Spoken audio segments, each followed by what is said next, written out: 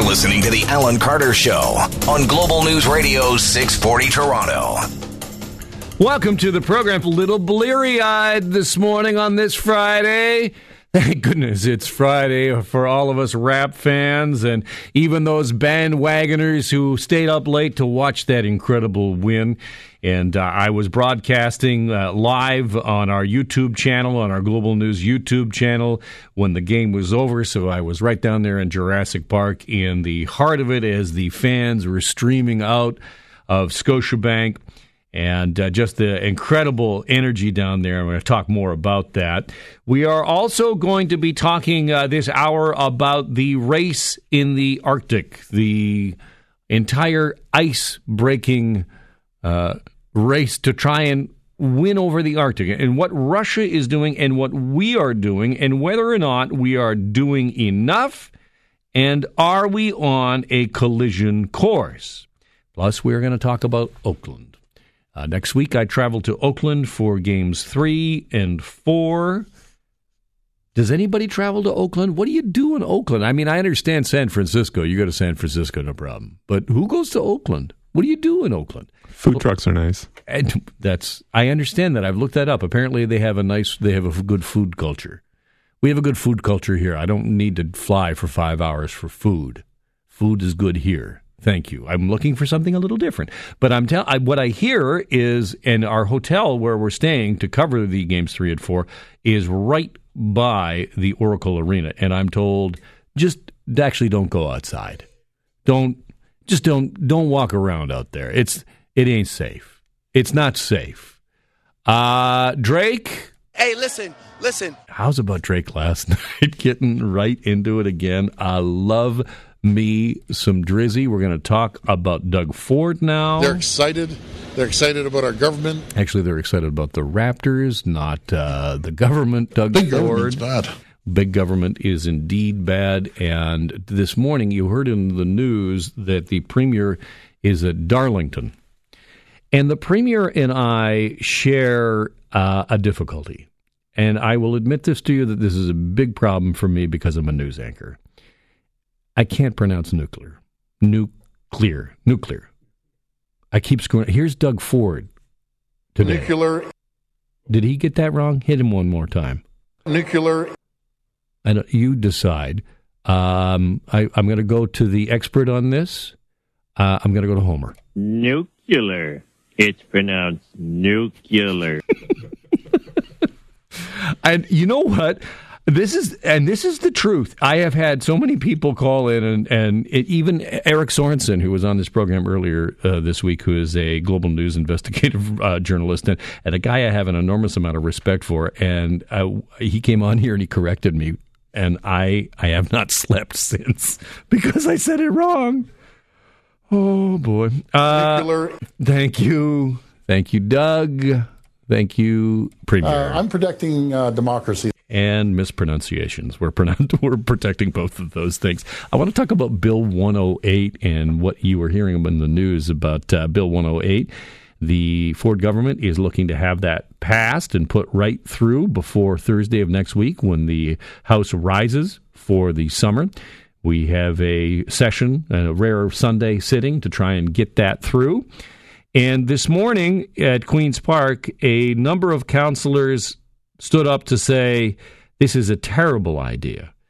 And the reason that they have problems with it are severalfold. But essentially what Bill 108 does is it changes a bunch of development regulations and environmental protections. And what the government is saying is that this is going to spur housing, that this is going to help break the logjam and the red tape that causes housing to not be built in this province, and we all know what that means, and in terms of affordability, all the rest. But get this: Ontario municipalities of York, Muskoka Lakes, Oakville, Aurora, Lennox-Addington, Toronto, all adding their opposition to Bill 108, and many have passed motions or resolutions to that effect. The mayor of Aurora, for example, says his municipality was neither consulted nor informed that these changes were coming. Does that sound familiar to you? Here's Josh Matlow this morning talking about Bill 108. Everything we know about this bill suggests that this is a lottery win for the development industry that supported this government's campaign, and it's leaving every community, every endangered species, every green space, and every renter out to dry. Premier Ford, if you're for the people, then advocate for the people, not for the interests of the development industry. And that's what Bill 108 does. It's a handover of the planning process to the development industry. I haven't heard a single municipal council do anything other than pass resolutions to ask for a pause so that we could be consulted in a meaningful way. That is Josh Matlow, of course, a Toronto City councillor, talking about the number of resolutions that have been passed by municipalities that say, let's take a pause on Bill 108 and let's take a look at some of these schedule changes. There are 3 schedules in particular. And what that means is this legislation, which is actually called More Homes, More Choices Act, is what it does is it touches on a number of other pieces of legislation and it kind of overrides a number of them, including, as I mentioned, that Endangered Species Act and other elements. Joining me on the phone to talk about the government's position and why the government will not take a pause is MPP Christine Hogarth, who is the parliamentary assistant to the Minister of Municipal Affairs and Housing. Hello, Christine. Hello, good afternoon, Alan. Thank you for being with us. Why not take a pause? You seem to have a lineup of mayors and municipal leaders saying this is not a good idea, let's hold on. Well, I'll tell you, we've heard from mayors and we've heard from municipalities, we've heard from community members, we've heard from people who want the dream of home ownership that we're in a housing crisis. And the problem with that is we need some supply. So our government got to work right away, and our Minister of Municipal Affairs and Housing, the Honourable Steve Clark, late last fall, decided we need to move forward, and that's when we started our consultations. But you didn't consult. I mean, you heard me talk about what the mayors are saying. You didn't consult the mayors. You didn't give them any time. And to say that, you have support, I beg to differ. You do not have support from municipal leaders.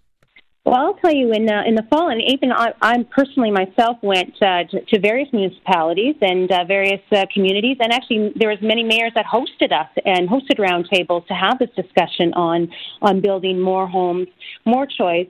The goal is that we had 5 areas we looked at. We looked at building homes, speed, cost, mix, rent, and innovation. And we took those 3 topics and we brought them around the province and we asked people their opinions. And not just in person, there was an opportunity to go online and share your point of view. And we had over 2,000 submissions from people, and most of them, 85% of them, were just regular people who just want home ownership, of their ideas of what they wanted to see in this legislation moving forward. At the end of the day, young families are searching for their first home. They want to be close to schools. They want to know where they can build a life and raise their families. And seniors who are thinking about downsizing, they want homes to meet their needs at any age. We need to make sure we're building the right homes in the right locations, and we need to build those homes now. Christine, I understand that, and I don't think anybody's arguing with you. That is not the issue at hand. The issue at hand is that your government is proposing to overwrite major protections that prohibit building in floodplains, for example. And you're just going to say, no, we're just going to take that away. How do you respond to the accusation that this bill essentially hands the planning process over to developers? I have to disagree with you on that. We certainly are not handing it over to developers. There's always going to be protections in place. So we're not going to be they can't just build on floodplains. But you're removing those protections. You know you are. Would you purchase a home on a floodplain? That would be crazy. So we have to talk a little bit about common sense. And our developers, our home builders, are actually building houses that people will purchase. So we have to make sure we build them in the right locations. And the right location is not on a floodplain. The right location is near a transit hub where people can get to and from work, so they can get to their families quicker. And with our government's plan to build more transit, we're investing more money than ever any government in transit. We hope that we will achieve this goal. The letter from all of these mayors and municipal leaders that was sent to Steve Clark, you are the parliamentary assistant to Mr. Clark, to Minister Clark, it finishes with this. We request you extend the comment period from June 1st to September 1st and release draft regulations in that period. Will you do that? Well, I'm certainly not going to be speaking on behalf of the minister. I haven't spoken to him, and we're sitting in committee hearings today.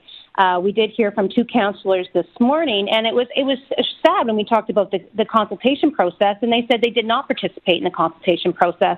You know, there were opportunities for them to sit down. We had a big meeting here in Toronto that had over 200 people participating, and those councillors should have been at the table if they had comments at that time. We certainly do appreciate it, and we want to work with them. You know, this is a partnership. This is not just about provincial government. This is about the provincial government. This is about municipalities. This is about home builders. This is about home ownership. This is about helping people find their dream of becoming a homeowner, regardless of what that is. If you want to have a rental, if you want to live in a townhouse, if you want to live in a condo. You know, it's about choice, it's about providing choice. And you know what? It's taken 15 years to get us here. And finally, this government is actioning. Christine Hogarth is the MPP for Etobicoke Lakeshore. She is also the parliamentary assistant to the Minister of Municipal Affairs, Steve Clark. Thank you so much for being with us. My pleasure. Thank you very much, Alan. Have a wonderful afternoon. We just have to take a quick break, but I will just ask you this.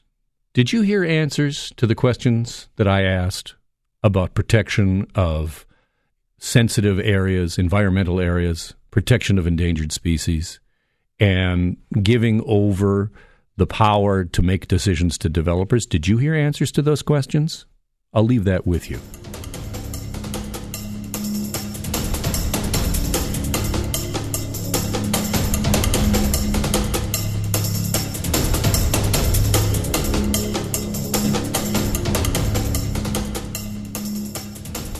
From garlic mustard to zebra mussels, Ontario is facing threats in every direction. What I am talking about are invasive species. And in this province, we have to worry about that sort of thing because we never know where the next threat is coming from. And there are advocates that say that the Ford government, in its attempt to rein in the deficit and cut spending, is cutting preventative measures and abilities to be able to react if we have a crisis in the future. To talk about that, I am joined by Belinda Junkin, who is the Executive Director of the Ontario Invasive Plant Council, which sounds like a science fiction sort of thing, Belinda. Hello, Alan. Thank you for the invitation to chat today. And yes, we'll stay out of the zombie plant. Tell me, what is the number one threat to Ontario's biodiversity right now from invasive plants? Canada's worst invasive plant is Phragmites, which is that tall grass. You see it often on the side of highways or in marshes. And it grows very high, up to 5 meters high, and very thick and dense. So no other plant or species can get through it. It kills turtles, all kinds of things. And this is a Eurasian grass species that has really taken hold here in this country? Yes, it's all across Canada, and it spreads. It costs a huge amount of money for our municipalities as they have to deal with it, as the roots of that plant dig up the road beds, break up road beds, and they block drainage. So you often see the road crews working out on the side of the road. The Ministry of Natural Resources and Forestry has reduced your funding from $100,000 last year to zero this year. What impact does that have on invasive plants in this province?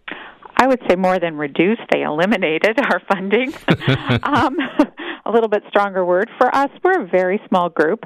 A small group, I say, that does a lot of heavy lifting on behalf of the province with that money. We're a team of 2.5 people.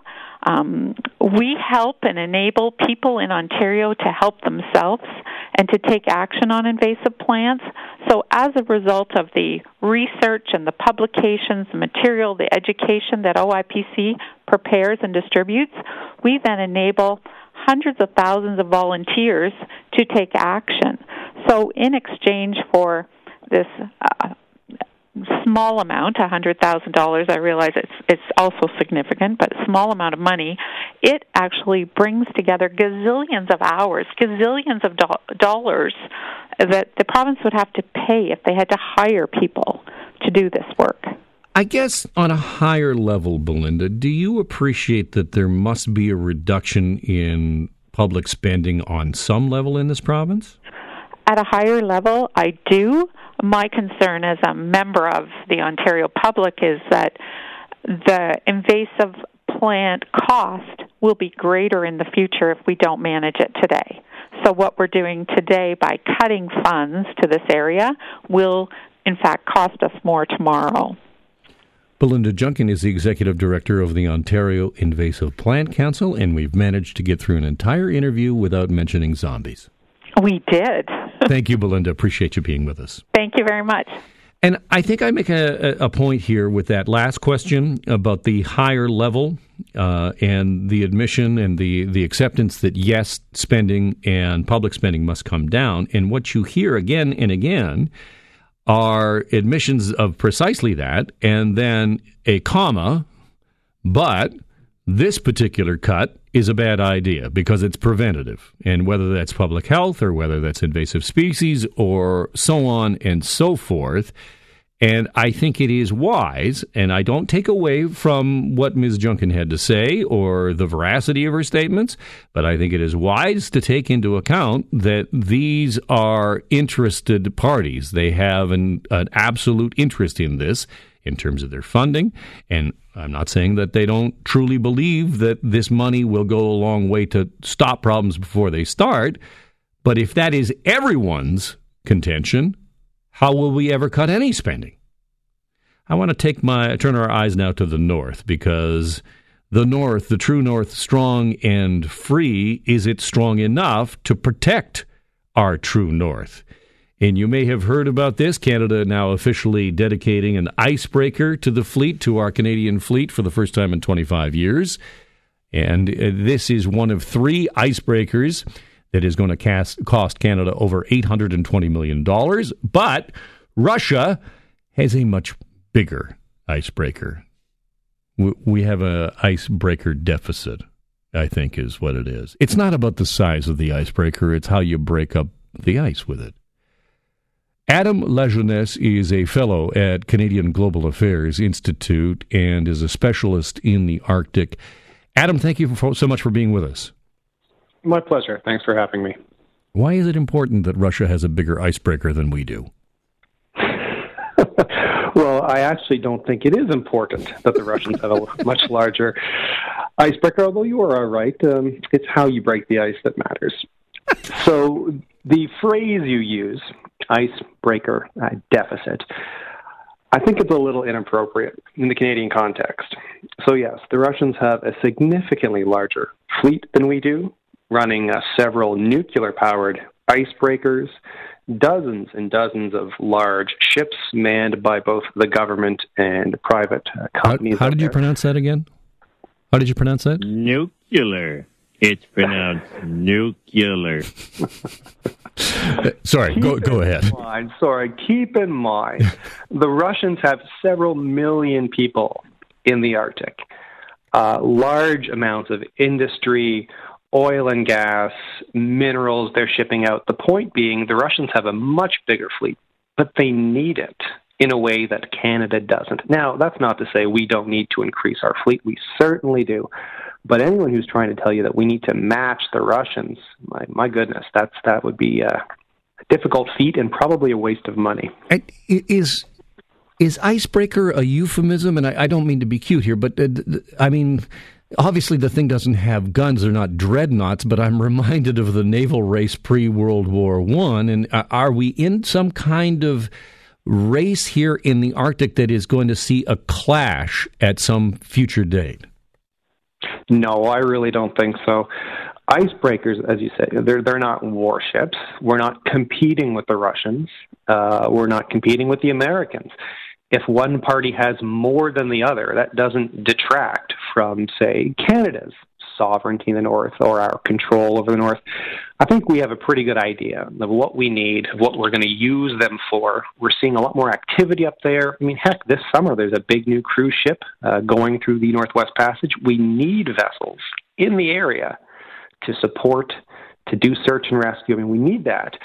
but we're certainly not in a competition in the way that the Brits and the Germans were back in the early 20th century. Well, what about those dastardly Danes in that island? Remember, they're trying to take that island? Yes, indeed, Hans Island. Well, yes, Hans Island. Hans Island. Yes, at the end of the day, I really don't think that's going to be resolved by who's got the biggest icebreaker. We and the Danes have a history of very gentlemanly conflict over Hans Island. Canadian Coast Guard or military will pop up there, leave some whiskey. I believe it's or rye. We leave rye. The Danes come the next year. They drink it. They leave some schnapps, and we come back and drink that. We replace each other's flags. We did that for a few years until it got out of hand, and we kind of said, "Well, let's resolve." Sure, and then all of a sudden they're leaving open-faced sandwiches, and it gets weird after that. Absolutely. I think you could probably do some ice cubes up there. That would be fine. Adam Lejeunesse, he's a fellow with Canadian Global Affairs and was talking about the icebreaker race in the Arctic. Thank you so much for being with us. Oh, my pleasure.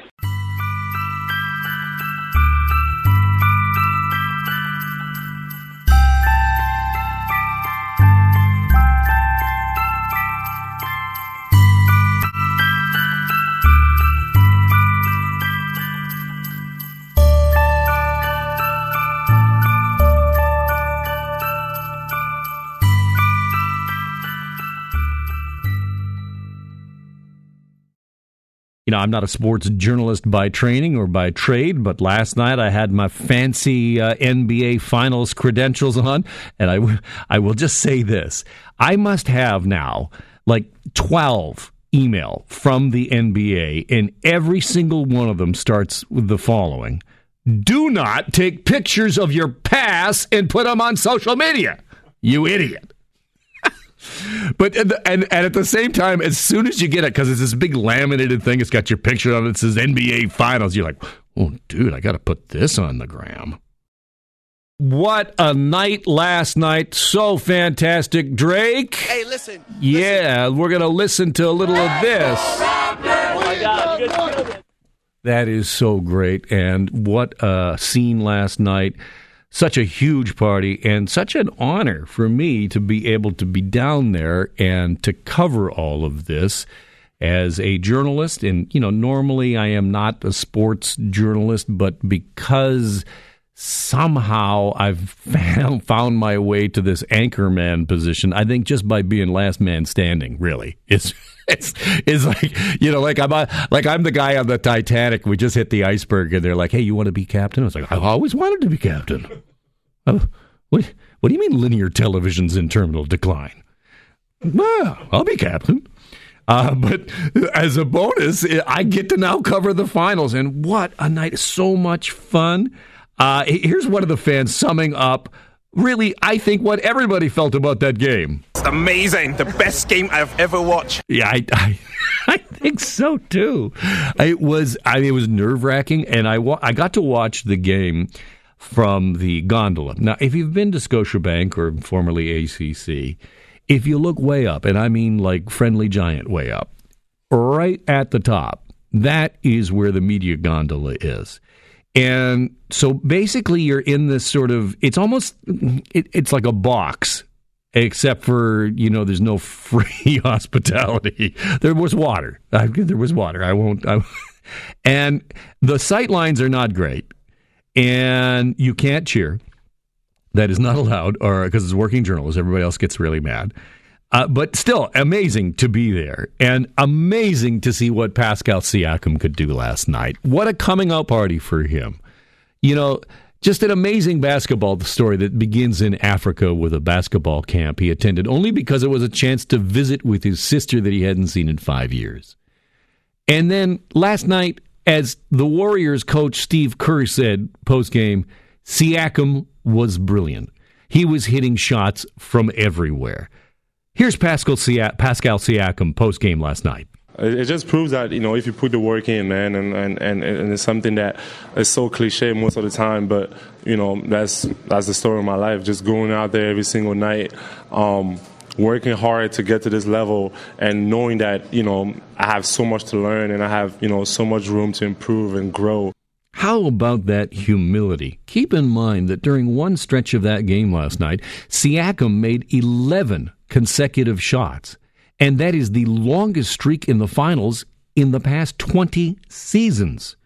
Marc Gasol also lighting it up from distance last night. We need him to hit those open trays. Here's Marc Gasol talking about Pascal Siakam. He does a great job of attacking those gaps, using his body, attacking the angles that the defense is giving you. He can go both ways. I just like when he plays that aggressive. Now, what we are going to have to keep our eye out for is how the Golden State Warriors are going to change. What are they going to do different in Game 2? And what about their superstar, Kevin Durant? News today that Kevin Durant is expected to return to the Warriors lineup midway through the NBA Finals, barring any kind of a setback. That, according to Yahoo Sports this morning, that cites league sources that says probably Game 4. There's a strong possibility that by Game 4, Kevin Durant will be back in the lineup, and that will change things for the Raptors. Here's Kawhi Leonard talking about how they have to prepare for the return of Durant. You know, he's another guy that could just score 30 points in his sleep, and everybody know who he is, and for sure we're going to have to prep for him. That is the equivalent of some of Kawhi Leonard screaming from the top of it. That is actually Kawhi Leonard having a temper tantrum right there is what you heard.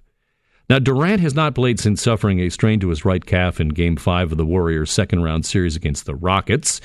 He's a two-time Finals MVP. He was with the team in Toronto for Game 1. He's still here in Toronto. But on Wednesday, the head coach, Steve Kerr, didn't sound optimistic that he'd play before the series gets back to Oakland, and now we have confirmation, or at least sources saying that it's probably Game 4. Here is the Golden State Warriors coach, Steve Kerr, last night, who has a mitt full of rings both as a player and as a coach, talking about how great the Raptors were and what the Warriors need to do now. The two meetings that we had with them, a lot of guys were missing, including Kawhi in Oakland. He didn't play. And then I think Steph missed the game up here. Other guys were missing. So it's going to be really good for us to have a game on tape where we can really pick it apart and see what we can do better. What I love about that is they still call it tape. I love that. You know what? It's going to be one of those things in about 20 years. Our kids are going to, like, that is going to be a trivia question. What does tape refer to? Because nobody's going to know. Like, let's check the tape. Well, what is a tape? It's a digital file. What tape? There is no tape. It is 12:40. I am so excited about this series, and I'm telling you, I want to play this for you, because let's go to Allen number 2. This is from last night. I was doing this. This was a YouTube live broadcast post-game, and I'm just going to quote myself here because, well, it's my show. I can do what I like. But I think this sums up what a lot of people were thinking. You know, I talked during our supper hour newscast how about back in 1995 when they launched this franchise, there were the doubters. There were the naysayers who said this is a hockey town, it'll never take. And look where we are now. And I felt that same way this week when I heard American media and the majority of sports media throughout North America say the Warriors have this in the bag. And I think tonight, this town, this city, and this team has sent a wake-up call to the league and to the sports world. Wake up, because the Raptors are here, and it is not going to be a steamroll for Steph Curry. Let's go, Raptors! Leave the North! Let's go, Raptors! Oh my God, We're going to talk about Oakland in just a couple of moments. For those of us, any of you out there planning to go to games 3 and 4 in Oakland, what do you do in Oakland? Is there, other than get a cheap hotel room to be able to be close to San Francisco, is there any other reason? We're going to talk about that. But first, I want to quickly bring you up to date on a couple of quick stories that I find fascinating. This one, Paris wants a Princess Diana Square at the site of her death. Paris City Hall says that they want to rename a small plaza after Princess Diana at the site of the 1997 car crash that killed the British royal. Now, it's actually adjacent to the tunnel where the accident occurred, but the plaza already has a name.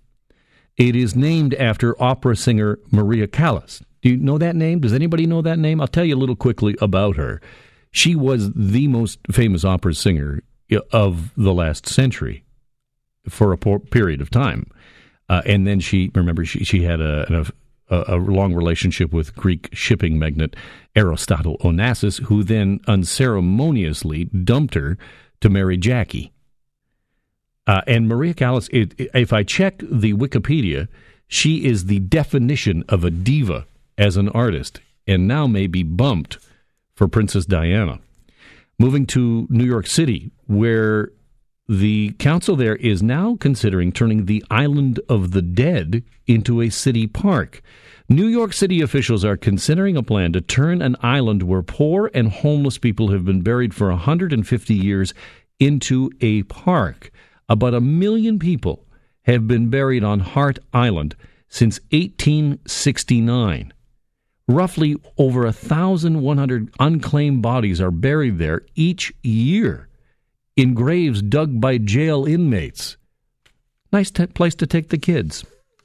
Let's take you to Sandy Springs, Georgia, where police in Atlanta have now dropped a felony charge against a rapper named Offset, who was accused of knocking a cell phone out of a fan's hands. Essentially what happened is this fan was videotaping this rapper, and he knocks the phone out of his hands, and it breaks, and Buddy wants the money back, and he gets a felony charge. But that's been dropped. That's good to know. I want to take you quickly. Where else are we going to go? To Poland? I love this one. This one is odd.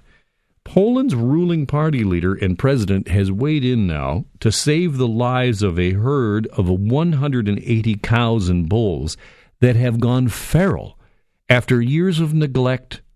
The bulls and the cows were ordered to be slaughtered, but Poland's most powerful politician said this week that the herd is going to be saved for humanitarian reasons. Turns out that this leader of Poland, I'm not going to try his name because I'll blow it, Kaczynski, I believe, is a famed cat lover. Cats and cows. Surely a sign of the apocalypse. Last story, Allentown, Pennsylvania. A Pennsylvania amusement park will no longer sell a bullet cartridge keychain that could be personalized with the buyer's name. People said they felt a mix of horror and disbelief when they saw this souvenir for sale, and obviously with the concerns about guns, maybe not the best. Hey, get your personalized bullet over here. 12:48, let us talk about Oakland, shall we? Because games 3 and 4 coming up next week on Tuesday and Friday of next week at Oracle Arena in Oakland. This will be the last games played in Oakland at Oracle because we're going to sweep them. We'll never play another game there. But if we don't sweep them, nevertheless, this is the last series that will be played in Oakland. And I'm booked in to go. I'm flying with the team on Tuesday, and I'm staying at a sweet Days Inn, I think, right next to the Oracle Arena. Rusi Quay is a publicity associate at Lonely Planet, and Allie Neal is the public relations manager at Visit Oakland, and they both join me on the line. Hello, both of you. Hi there. Thanks for having me. Well, let's talk about Oakland, and I'll start with you, Allie, from Visit Oakland. I've been on your website. I love your website. It talks about all the great things that you can do in Oakland, but it does also kind of accept the fact that most people probably are coming for cheap hotels to be able to visit San Francisco. I mean, is that the bottom line? No, that's not all. We actually have a ton to do in Oakland. We were actually named a best trip location for 2019 by National Geographic this year. So we're finding that Oakland has so much to do right now. The city's really in a renaissance, and we have, amazing restaurants, an awesome arts and culture scene, and we even have some family activities and outdoor activities as well. So really exciting right now in Oakland. Rusi, Allie is paid to say those things. You're not. What's Oakland like to visit? Oakland is incredible, and I'm really glad to hear that you'll be here through to Friday for the very third game, because you'll be here just in time for First Fridays, in which the first Friday of the month in Oakland is a huge celebration.